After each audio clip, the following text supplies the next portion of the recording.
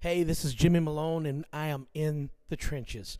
I want to start off with maybe something a little bit different, but we've always had leadership issues, especially if you're younger or if you're in a smaller church. Everything's a little more intense because you don't have that separation of I'm the guy on the platform and I just come in from the side door. And no, you're there with the people and intermingling with the people, and sometimes it's tough when there's situations that you need to deal with.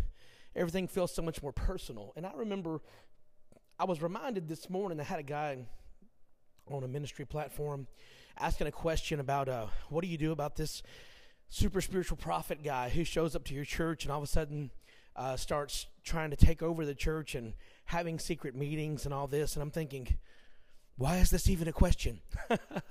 But I remember when I was brand new in ministry, my first church, I want to tell you about Harmless Harry. Now, Harmless Harry, he's prototypical. What I found out over the years is I meet a guy. In my mind, I catch a name for this guy. Harmless Harry is not just a guy named Harry. He's a whole group of people because I've met Harmless Harry in lots of situations since then. And it's amazing how you run into the same situations over and over. There's nothing new under the sun. But I remember being a pastor of this small church. I just took over. We had like 7 people, and it was crazy. And God started moving and blessing, and we got like 30 people coming.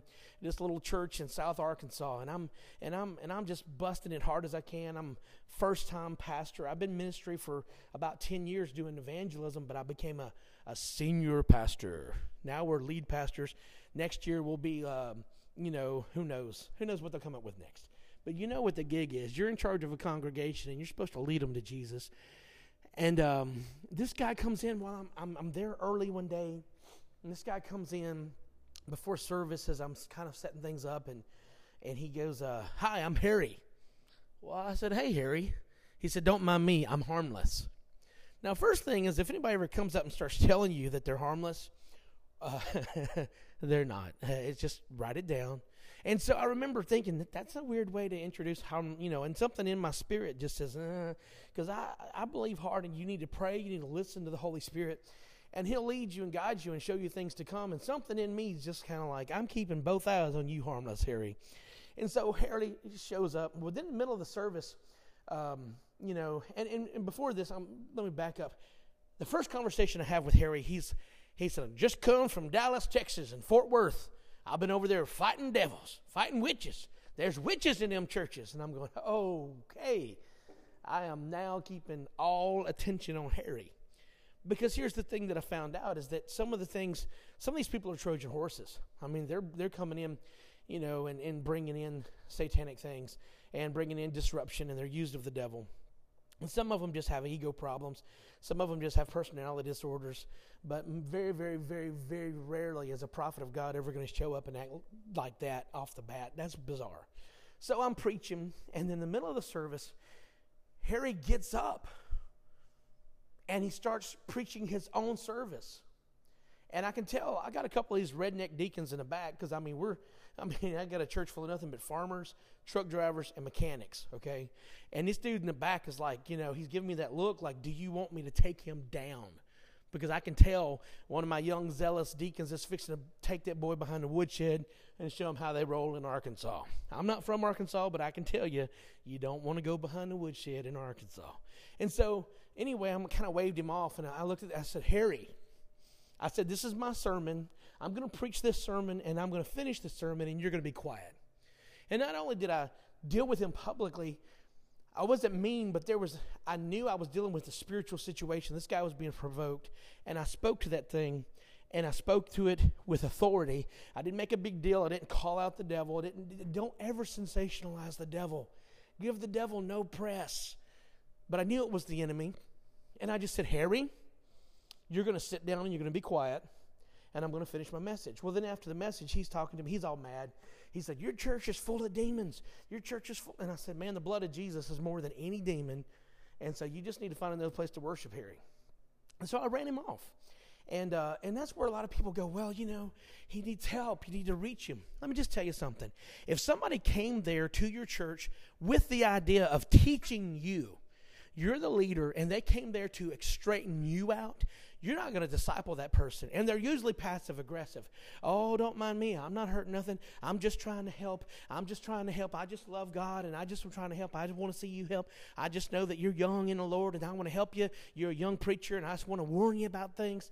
And a lot of times, when you begin to push back, they get that passive aggressive mess where they come in and no, you misunderstood. I didn't mean to offend you, but they will.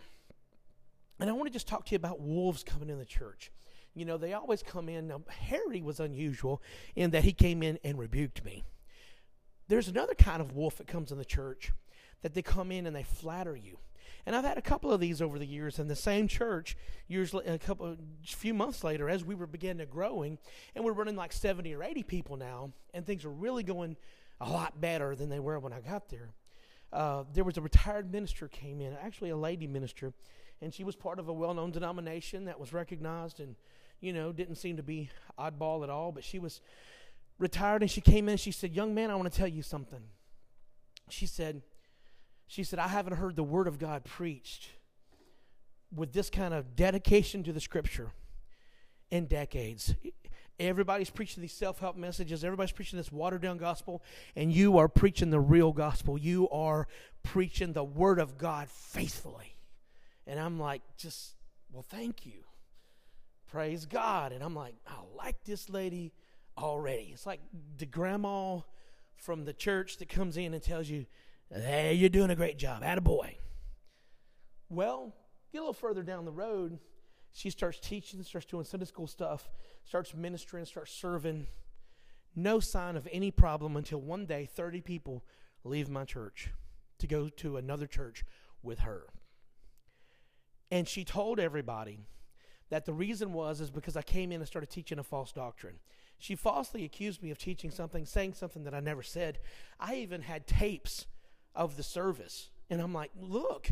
And I even sent it to these people, naively thinking that hearing a tape of the service and knowing what actually happened would make a difference. But they had already lost trust in me. She came in, she showed me that she meant no harm. And then she undermined my authority. And because she was a lot more skilled a lot more experienced than I was, she knew how to win the trust of the people.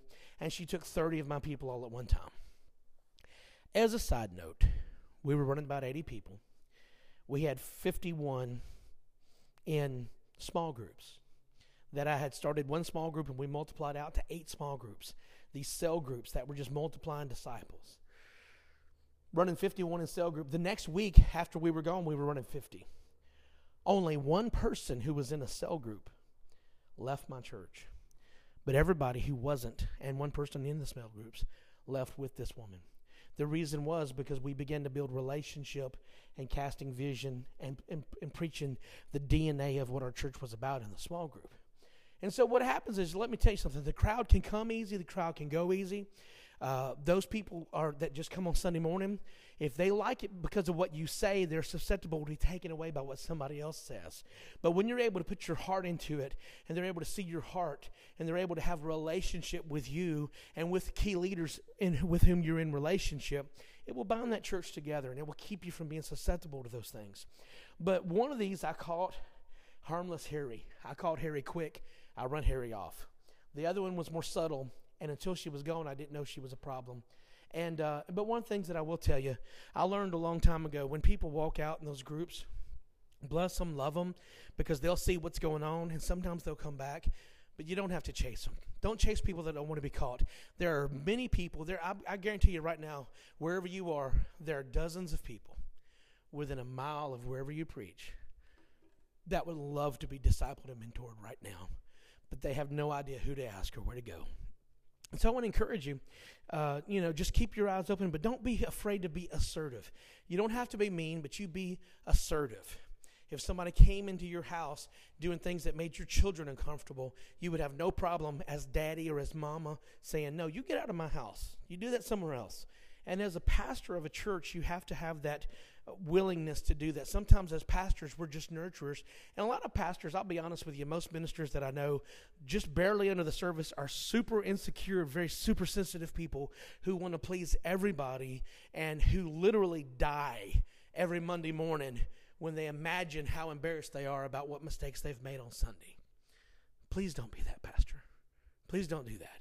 Because here's the thing I want to tell you. Whatever you're doing for Jesus, you're doing it for Jesus. You say, Jesus, was that okay? And if Jesus was okay with it, you go on. Because sometimes when people are okay with it, Jesus ain't okay with it. And sometimes when people don't like you, you're doing exactly what Jesus told you to do. So I want to encourage you today. This is the word from In the Trenches. I want to encourage you is that be on the lookout. There are wolves, and that's why a shepherd has to have a rod and a staff. The staff you just nurture along the people, and you nurture along and help them out of the situations when they get in. You catch them and try to get them out of that that crack they've fallen into. But that rod is there to protect. That rod is for the wolf.